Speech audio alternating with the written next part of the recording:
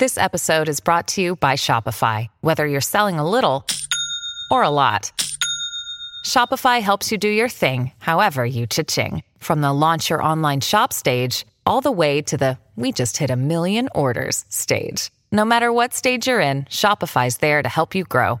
Sign up for a $1 per month trial period at shopify.com/special offer, all lowercase. That's shopify.com/special offer.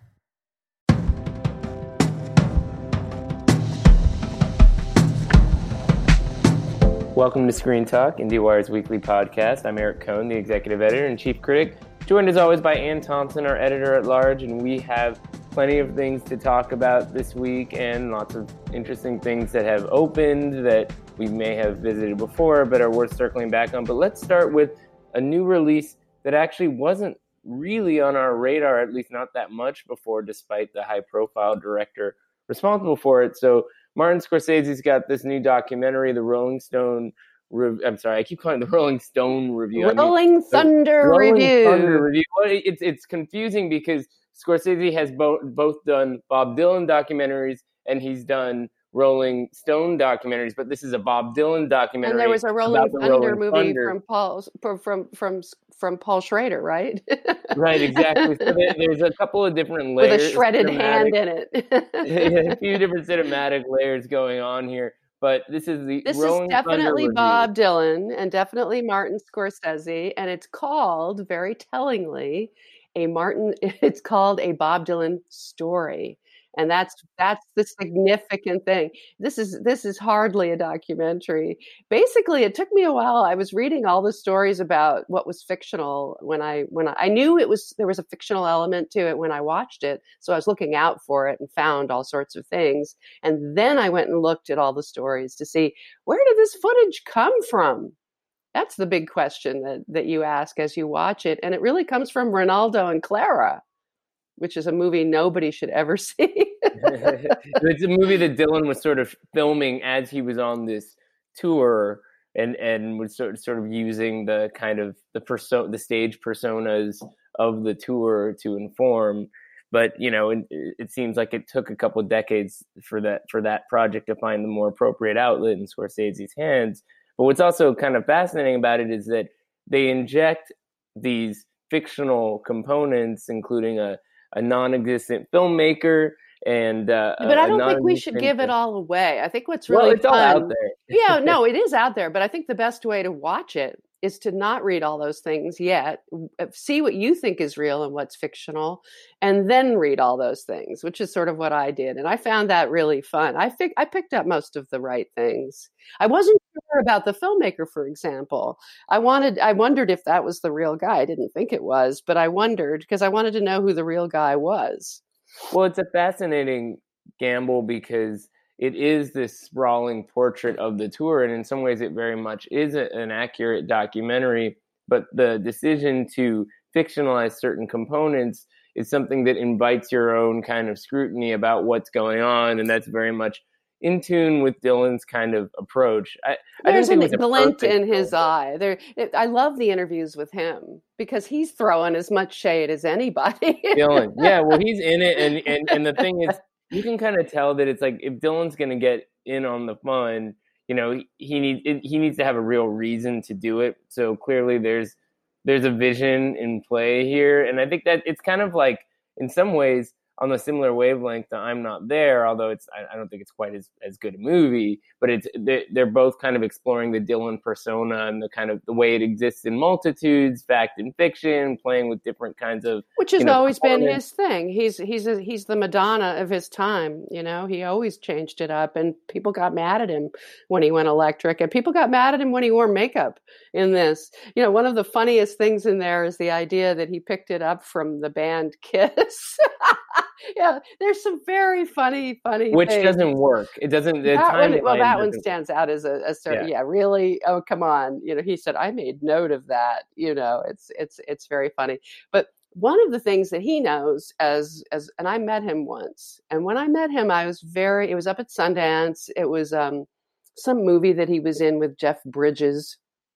I don't even remember the name of it. And he knew that I was a member of the press. I had a badge and everything. And he worked me. He was charming. He was the most charming man I've ever met. And he has the most extraordinary blue eyes. He knew exactly what he was doing as he worked me over. And I made note of it because not everybody does that, and not everybody knows how to do that. And he did. And in this case, he knows that he looks fabulous. He's incredibly good. This is him turned on and charismatic, as Joan Baez says in the movie. Obviously, still totally in love with him, by the way. Everybody's gorgeous because it's decades ago. And I will say one thing that kind of bugged me about it is there's a little too much Allen Ginsberg in this movie. Oh, I loved him. He's funny to watch, and I kept thinking about David Cross's portrayal of him in I'm Not There, which it enhanced my appreciation for that. I just felt like a little they had so much footage of him they couldn't help kind of throwing him in there. In some ways, he kind of hijacks the movie because I would watch a Ginsberg documentary with a lot of this footage, and it takes away from Dylan to some extent. I don't agree with that at all. He's kind of like he provides a certain commentary, but he's also this spiritual figure. Well, he's a conduit to the era. And there's this wonderful scene where the two of them are looking at Jack Kerouac's grave and talking about it. The other thing I loved about Dylan is the way he would listen to other people. And there's this great early Patti Smith scene, and you see them talking to each other. And there's this great interview with Hurricane Carter, who he helped to get out of prison, basically, by writing that song. And you see that he checks people out, and he looks at them and listens to them, and he tries to figure out who they are. And instead of going to visit Hurricane Carter and saying, well, are you innocent or not? He just tried to figure out who he was. And I loved that listening quality that Dylan had, as though he was trying to learn something from everybody. There's some great stuff in the record label office where he's sort of pitching this concept of going south and actually getting politically active, where the movie really gets real. You know, it's not a Christopher Guest film or something. It's not just poking fun at, you know, the kind of the posturing of the rock star at a very particular era or something like that. It's exploring the Dylan persona, but also providing a legitimate window into how he leveraged it to absolutely. He was very committed, and there's some great songs in there. And he actually is dead serious. And what Scorsese does is to provide some context for where he was at that time. I will say it's a little too politically.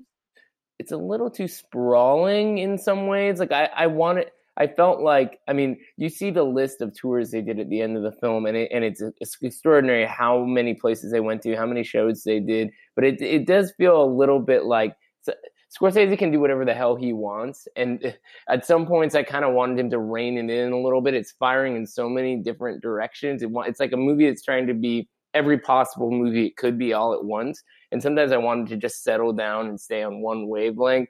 So it's like, I think it would have been really boring if it had just been another concert documentary. No, I'm not saying it should have been that.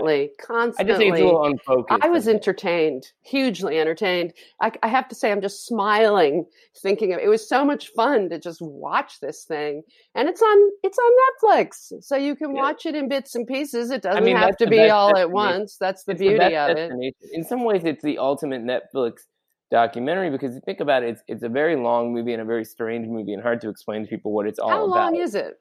It's over 2 hours, so it didn't feel long to me. But I will tell you, there's another thing in there, my favorite thing in the whole movie, which makes it worth seeing for everyone who loves Joni Mitchell, is this performance of Coyote.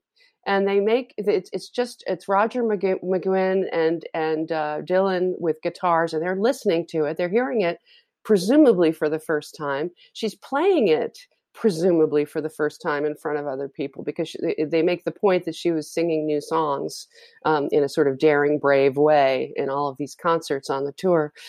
It is so exhilarating to see her perform that, and to see the respect that they give her, as well they should.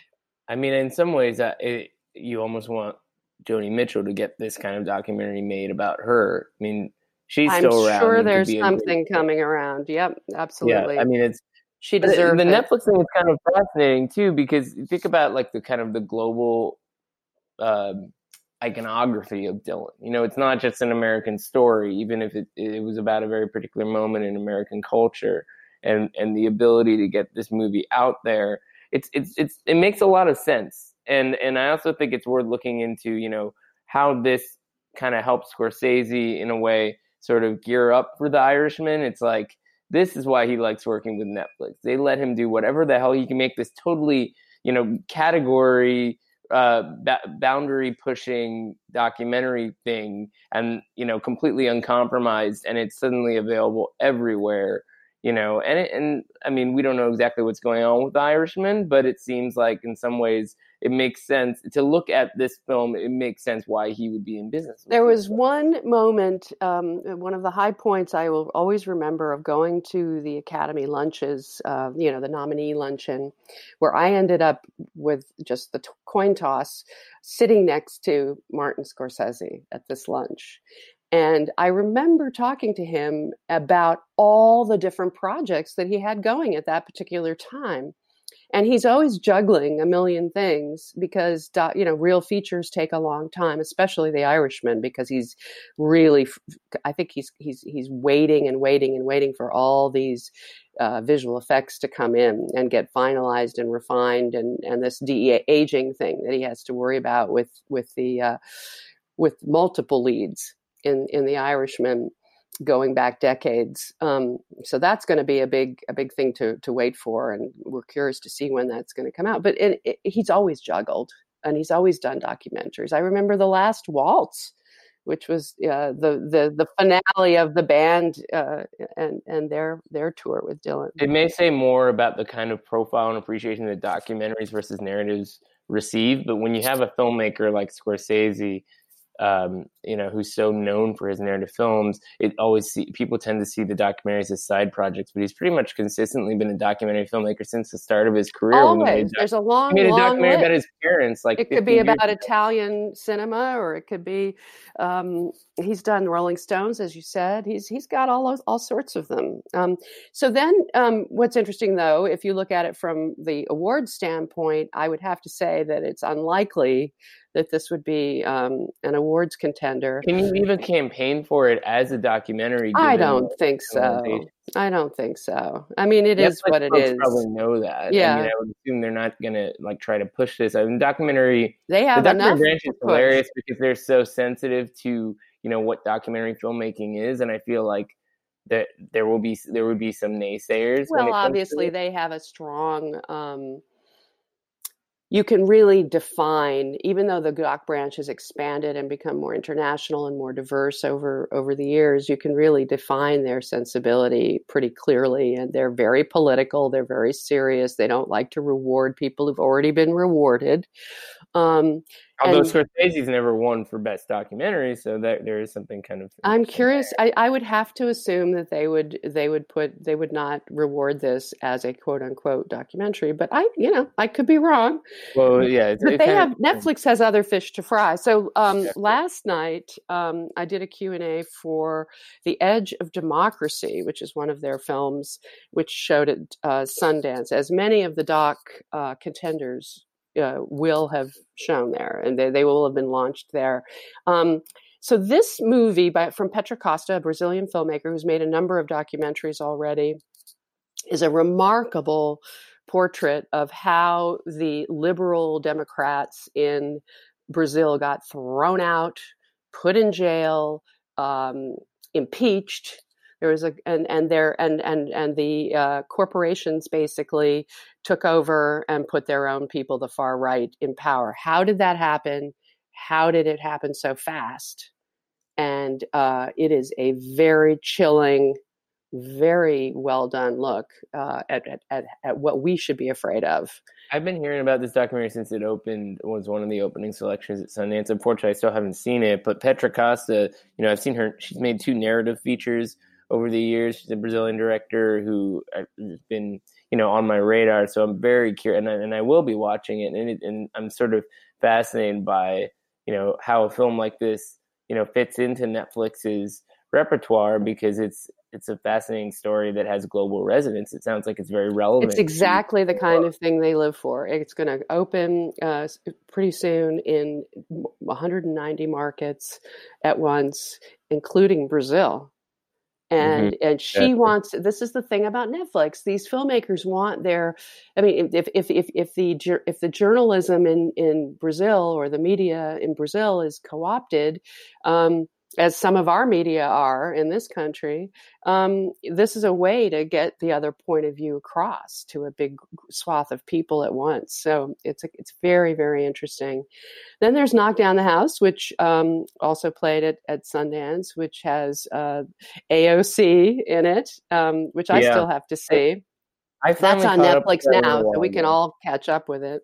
Yeah, I mean, that is the ultimate Netflix movie in the sense that it's, well, we'll see how much people are still sort of fascinated by the AOC story. I mean, now that she's sort of settled into just doing settled the job. In isn't the word I would use. Well, I mean, in the sense that I think people she's a disruptor, if there ever was one. I love watching her perform. I don't think that her this narrative of her rise at this particular moment is as loud as it was when she sort of burst out of nowhere. But the documentary does do a good job of sort of capturing her story and contextualize exactly how she did it. I mean, seeing her knocking on all these doors, I mean, literally thousands of doors while her competitor did nothing. You see very clearly how politics is supposed to work, how a campaign is supposed to work. Democracy in action, yes. Exactly, and that's very impressive to see. I wouldn't say it's a great movie, but it's Costa last night actually said we're not in as bad shape as Brazil, or she mentioned Britain.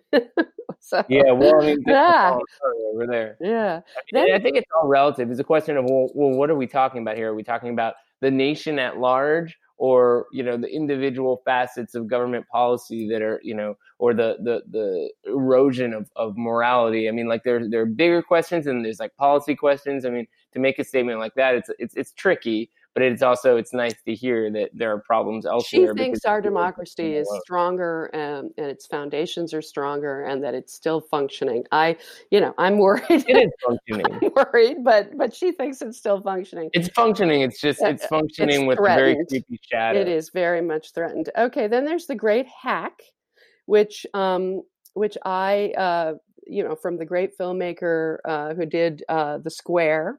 Jahane Nugent. Say that 5 times fast. Jahane Nugent. Thank you. And her partner. But so I saw a cut of this movie at Sundance that was well over 2 hours. I believe that it's something like 15 minutes shorter. It's significantly shorter now, but my understanding is it's more or less, it's got the similar sort of focus. It's about Cambridge Analytica and the role that this firm played in electing Trump by mining 87 million Facebook users' data in a way that was very creepy and invasive and also very covert. And Steve Bannon was involved. And I think, there's a lot of stuff going on there that is very timely. But what's kind of intriguing about the film is that it focuses primarily on this whistleblower, Brittany Kaiser, who worked at Cambridge Analytica and was involved in all this stuff when it first got off the ground, and how she deals with kind of the fallout and becomes either,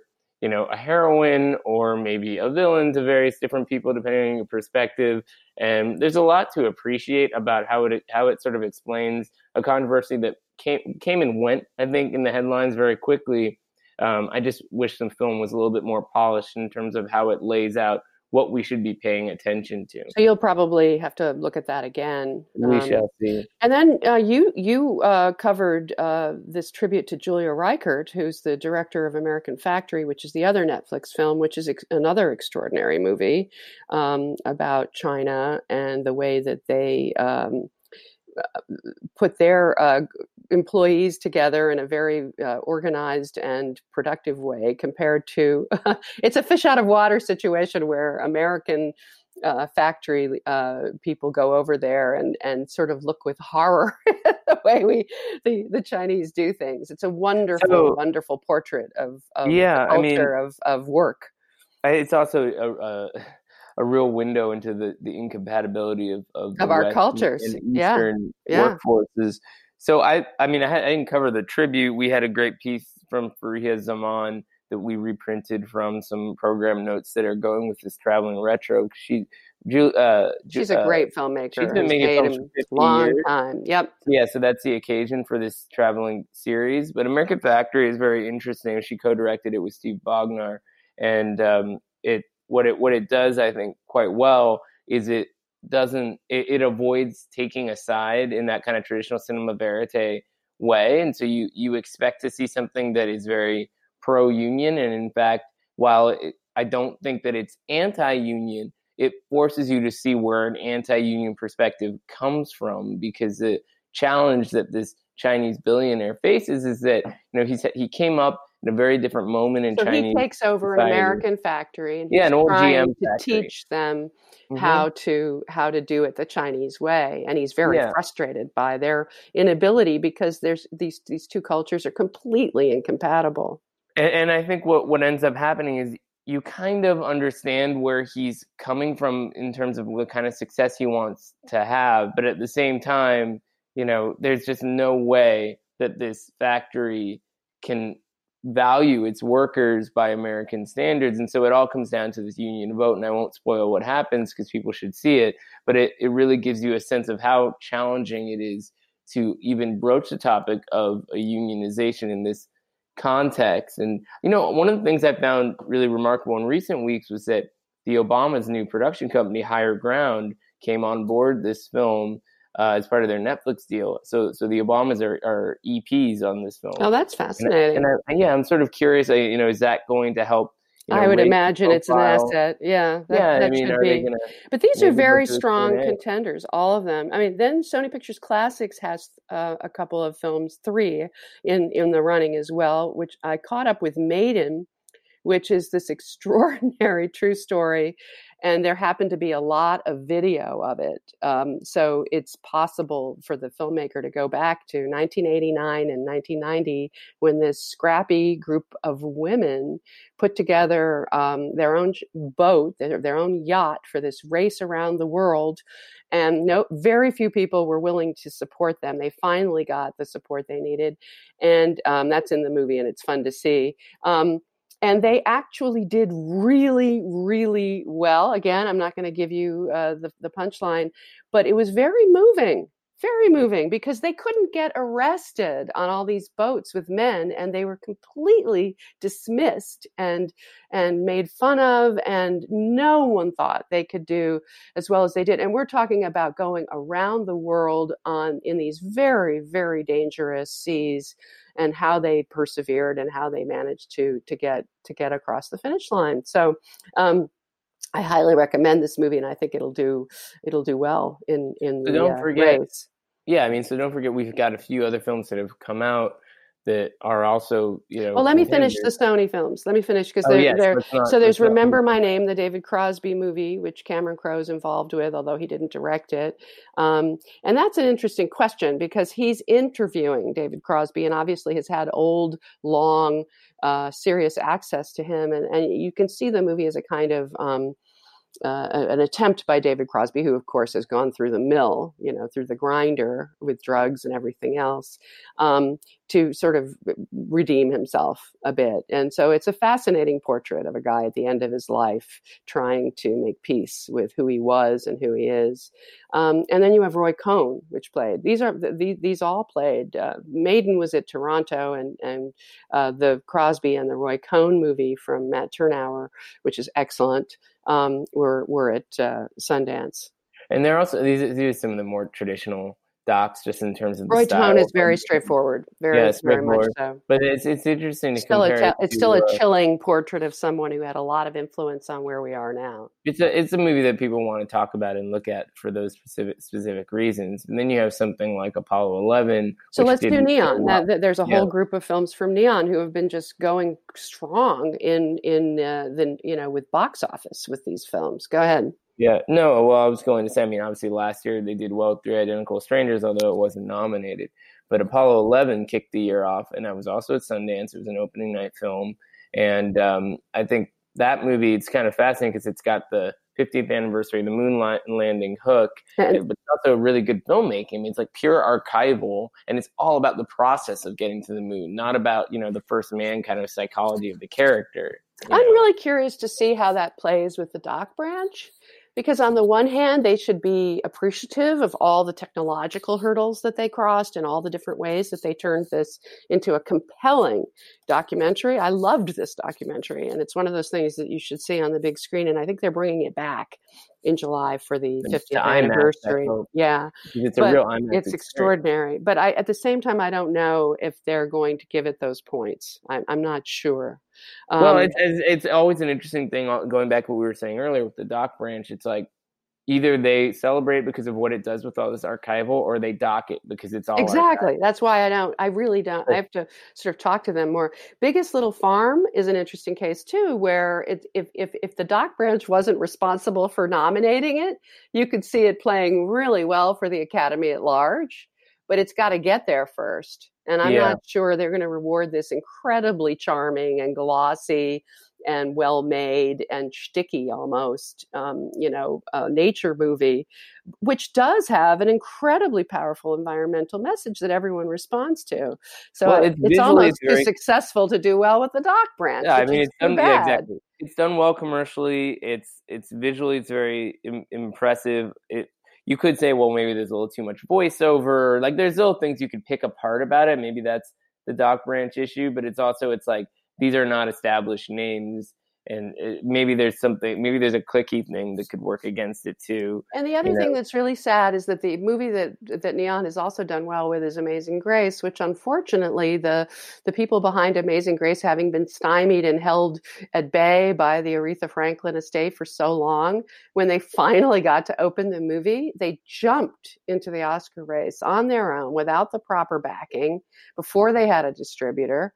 And if they just waited until this year, they could have had a really good shot with that. Well, they had no idea what they were doing there. That was just a clueless move in some ways, because why would you do that before you have a distributor? There's a case study in why you don't do that very specifically. But obviously Neon did what they could do to get the money out of it that, the potential was there. I mean, it's a very commercial film. So HBO has a couple of movies. They've got the Roger Ross Williams Apollo Theater movie that opened Tribeca. Did you see that?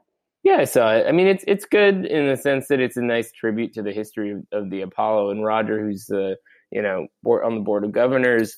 I think is very popular in that branch, and so maybe there's something there. I feel like the problem with this movie is that it's just a history of the Apollo. It doesn't go beyond that to make some broader point about, say, race relations in America or something to that effect. So it feels like it's a very small film in that sense and very, very targeted. And so I would be surprised if I do want to see it. I'm looking forward to it, but I'm sure it's entertaining. But you're right. If it doesn't dig into another deeper layer, it may not get there. It's just, you can see how many films there are and how competitive it really is. For example, the HBO Sports movie that played at Cannes, from Asif Kapadia, the Diego Maradona, which I thought was one of the best docs I've seen all year. I mean, it's just that was my favorite about Kapadia's films, honestly. I appreciated Amy, but I thought that what he did here in terms of, it's like, again, all archival footage, but in this case, into a drama. It really is absorbing. And I love watching soccer, but it's not like I'm rooting for a team or I know it really well or I knew anything about this particular guy who is a huge, huge, huge soccer star. I have to say, this is one of the best things I've ever seen, but it's not I don't think it'll be, he won already for Amy. That's the thing. They dock you for that at the Academy. Which is BS. But the other thing is, I talked to some international folks and soccer folks about this movie, and they already knew the story. And so their responses were a little more tepid. Like, it doesn't tell you anything you didn't already know. It doesn't bring you up to speed on where he's at right now. It kind of ends on a tragic note, and that's sort of like, I saw his story as essentially tragic, and he's back to being popular kind of in this stage of his life that you don't really get in the film. So there are holes. He's not unlike David Crosby in this regard. But this is a movie. I'm marveling at the technological and artistic achievement of how they edited this drama together. That's what's amazing about it. I knew nothing about it, so it was huge for me. It was a big eye opener. Oh, So there same. must be other people like me. Yeah. I mean, I think that I would I think think it has it's a just shot. opening in the UK right now. Yeah, but Actually, it's not opening. From what I've heard, is it's opening in the U.S. in the fall, late September maybe. So probably they'll do a fall festival run for it and get a chance for more North American exposure. the other shocking thing is that HBO didn't qualify Leaving Neverland, which is the best doc I saw all year, which was debuted I at I Sundance. wonder It was though. a series, obviously. I mean, it was several hours long and Yeah, I different wonder parts. exactly how you. I mean, that would be a big, ambitious campaign in some ways because of how not the length. It's very clearly an episodic experience. At least that's the way it aired. So it is an open question of like, how do you get over Well, that? you Because saw it all at once at Sundance. I mean, they've done this yeah, before where but they've qualified it, but I don't know if it played in theaters. I don't know what they did or didn't do. but Uh, after OJ winning the Oscar, the backlash was so fierce. It if you might play it as a movie and if it has a certain structure and you put it in theaters, yeah, and you but can qualify it. you It still have to depends. fight that narrative that it's TV. Yeah. I So mean, then, that's for whatever reason, it's not going to be. So Amazon has One Child Nation, Nanfu which is Wan, great. and it's. I still have to see that. I've heard it's wonderful. It's Yeah, about China's Namfu Wang laws about children and not having more than one, yeah, and so Namfu Wang's a filmmaker who's been around for a bit, but hasn't really. She had a film called Hooligan Sparrow, which was and wonderful. I and loved that. I am another you, where she actually lived on the streets with a homeless guy for a little bit. Very interesting director because she puts herself into the story in a very intimate way, and it works. But One Child Nation is the most personal of her three films because it's about China's one child policy and how it affected her life, but it also exposes the sheer terror of having to deal with that policy for decades. The propaganda associated with it, the kind of forced abortions that happen, and all these different terrible things that in China have been suppressed. She finally exposes. So I think that movie's going to make some noise when it comes out, and I'll be curious to know what you think about it when you get a chance to see it. It's definitely on my docket. Magnolia has a few films. They usually do. So they have the Mike Wallace documentary. They have Cold Case Hammerscold, I believe that's theirs, and they have Hail Satan. Hail Satan, I saw. I loved that movie. It totally throws you for a loop because you think it's going to be about Satanists or something, and on some level it is, but they aren't who you think they are, and you find yourself sympathizing with them in the and who's really worse, a Satanist who doesn't believe in God, who's trying to do right in the moral universe, or a Christian who does believe in God and ends up doing wrong. It's a fascinating look at this group and very funny, I might add. So based on everything that we're talking about here, it really sounds like the documentary race could be a bloodbath. It's huge. It feels denser than usual. Maybe that's because the documentary market is doing so well. No, there's plenty of good narrative. stuff. It's good for us. It's good for the box office. A lot of these films are actually doing well. They're doing business. There's Ask Dr. Ruth, which a lot of people like, which I still have to catch up with. That's There's Hulu. Hulu has some movies. The Amazing Jonathan, which I still have to catch up with. So there's more than enough to track here. Nat Geo has some films, including Sea of Shadows. They obviously won last year for free. PBS has For Sama, which I've heard really good things about. I think that's great. That won South by Southwest, really impressive footage from Syria and so on and so forth. So so there's a lot of stuff. I mean, we've been going on a bit, and there's so much more we could get into. Let's go. We're done. We'll be continuing to track this as we go. So Amazon. Speaking of Amazon, we were tracking late night and wondering about how it would do at the box office, and it ended up doing okay in limited release. They backed off from a wide release. They're going to go wide this weekend, though. So we'll see how they hold up on the second weekend. And this is a more conventional theatrical strategy. They know how to do this. This is what Bob Burney at Amazon knows how to do. But now they've announced that they're taking this movie, The Report, this Steven Soderbergh movie, produced movie, directed by Scott Z. Burns with two really great performances. This was at Sundance. This is one of the films I thought might have an Oscar shot, with Annette Bening playing our California Senator Dianne Feinstein, and Adam Driver in a great, riveting lead role as this guy examining CIA practices in Washington. And it's a riveting, true story about how the Senate and the Congress were trying to shut down the truth, and how these people made it come out anyway. And I was very moved by all the President's Men, but they're not going to open it in a conventional theatrical way, which they've been committed to doing. They're going to put it in theaters for 2 weeks, and then they're going to go on Amazon Prime.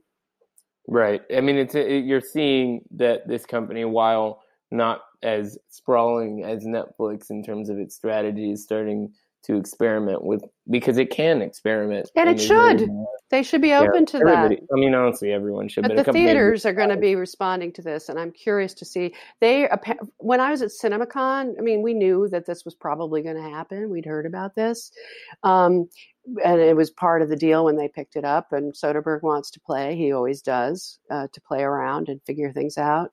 But what it shows, though, the risk is that they're sending a message that there's something uncommercial about this film. Now they're going to stay in theaters. They're not going to go away. They're going to stay in theaters and expand the theaters while it's on Amazon Prime. It's not as easy a sell as Late Night or something, so that there is something somewhat uncommercial, at least in the broader context of what people want to buy tickets to go see. But Adam Driver is a driver. I mean, like, people want to think so. Yeah, so there's that. I hope it doesn't hurt its Oscar chances. I hope it enhances them. That's the unknown that they're taking a chance on here, and that's what Soderbergh is willing to do. Yeah, well, Soderbergh's always been willing to experiment. I mean, that's sort of his MO. So there's a through line there, and that ties into the bigger picture of where the market's going. And who knows? People are insecure about the market. They really are. Exactly. I mean, who knows what we'll be talking about a year from now? We could be seeing a lot of different experiments along these lines from the bigger players who have the luxury to experiment. And I think it's a good thing. Well, the indies can always go indie with movies like this. In other words, the indie theaters are perfectly happy to play them. They played Roma. They probably are going to play The Irishman, even though there are ongoing discussions about that. I suspect they're going to end up with indie theaters for The Irishman too. So The Dead Don't Die is finally opening. That's a more traditional kind of a release. I don't know how it'll do, but it the reviews have not been great for this movie. I think a lot of people, the challenge is that they opened it at Cannes. That was their mistake, I think. And also, I mean, this is it was about context. It's a movie that, if you look at it as a genre movie, or if you look at it as anything but a Jim Jarmusch movie, it really does not hold up to expectations. But Jarmusch is a comic poet. He always has been, and I do think you get a lot of that in this movie. It's like very another funny. I laughed my head off. It was one of those things where you're in Cannes, you're in the big theater in Cannes, and you're surrounded by people from all over the world, and I'm that person laughing. But it's like it's a savage wit, I mean, and I think yes, we've seen better zombie movies and better zombie comedies. But if you're like, is it Shaun of the Dead? No, it's not Shaun of the Dead. And he's not a clean filmmaker. There's always awkward pauses and stuff, and things that don't always quite work. And his fourth wall breaking stuff is a stunt that a lot of people would I didn't go for that. I rejected that. I thought it was interesting in the sense stupid. that it's like, but on some level, it's like you're getting pure, unfiltered Jarmusch. I mean, this is Jarmusch, but it isn't great Jarmusch. It isn't top of the line Jarmusch like Only Lovers Left Alive, but it is Adam Driver. Speaking of Adam Driver, and Bill Murray, and they are so funny. And Tilda Swinton steals it. The three of them make it worth seeing, in my opinion. Well, there's also like, all these little flourishes, like Iggy Pop and Sarah Driver's zombies. And they're funny. Buscemi as like a Trump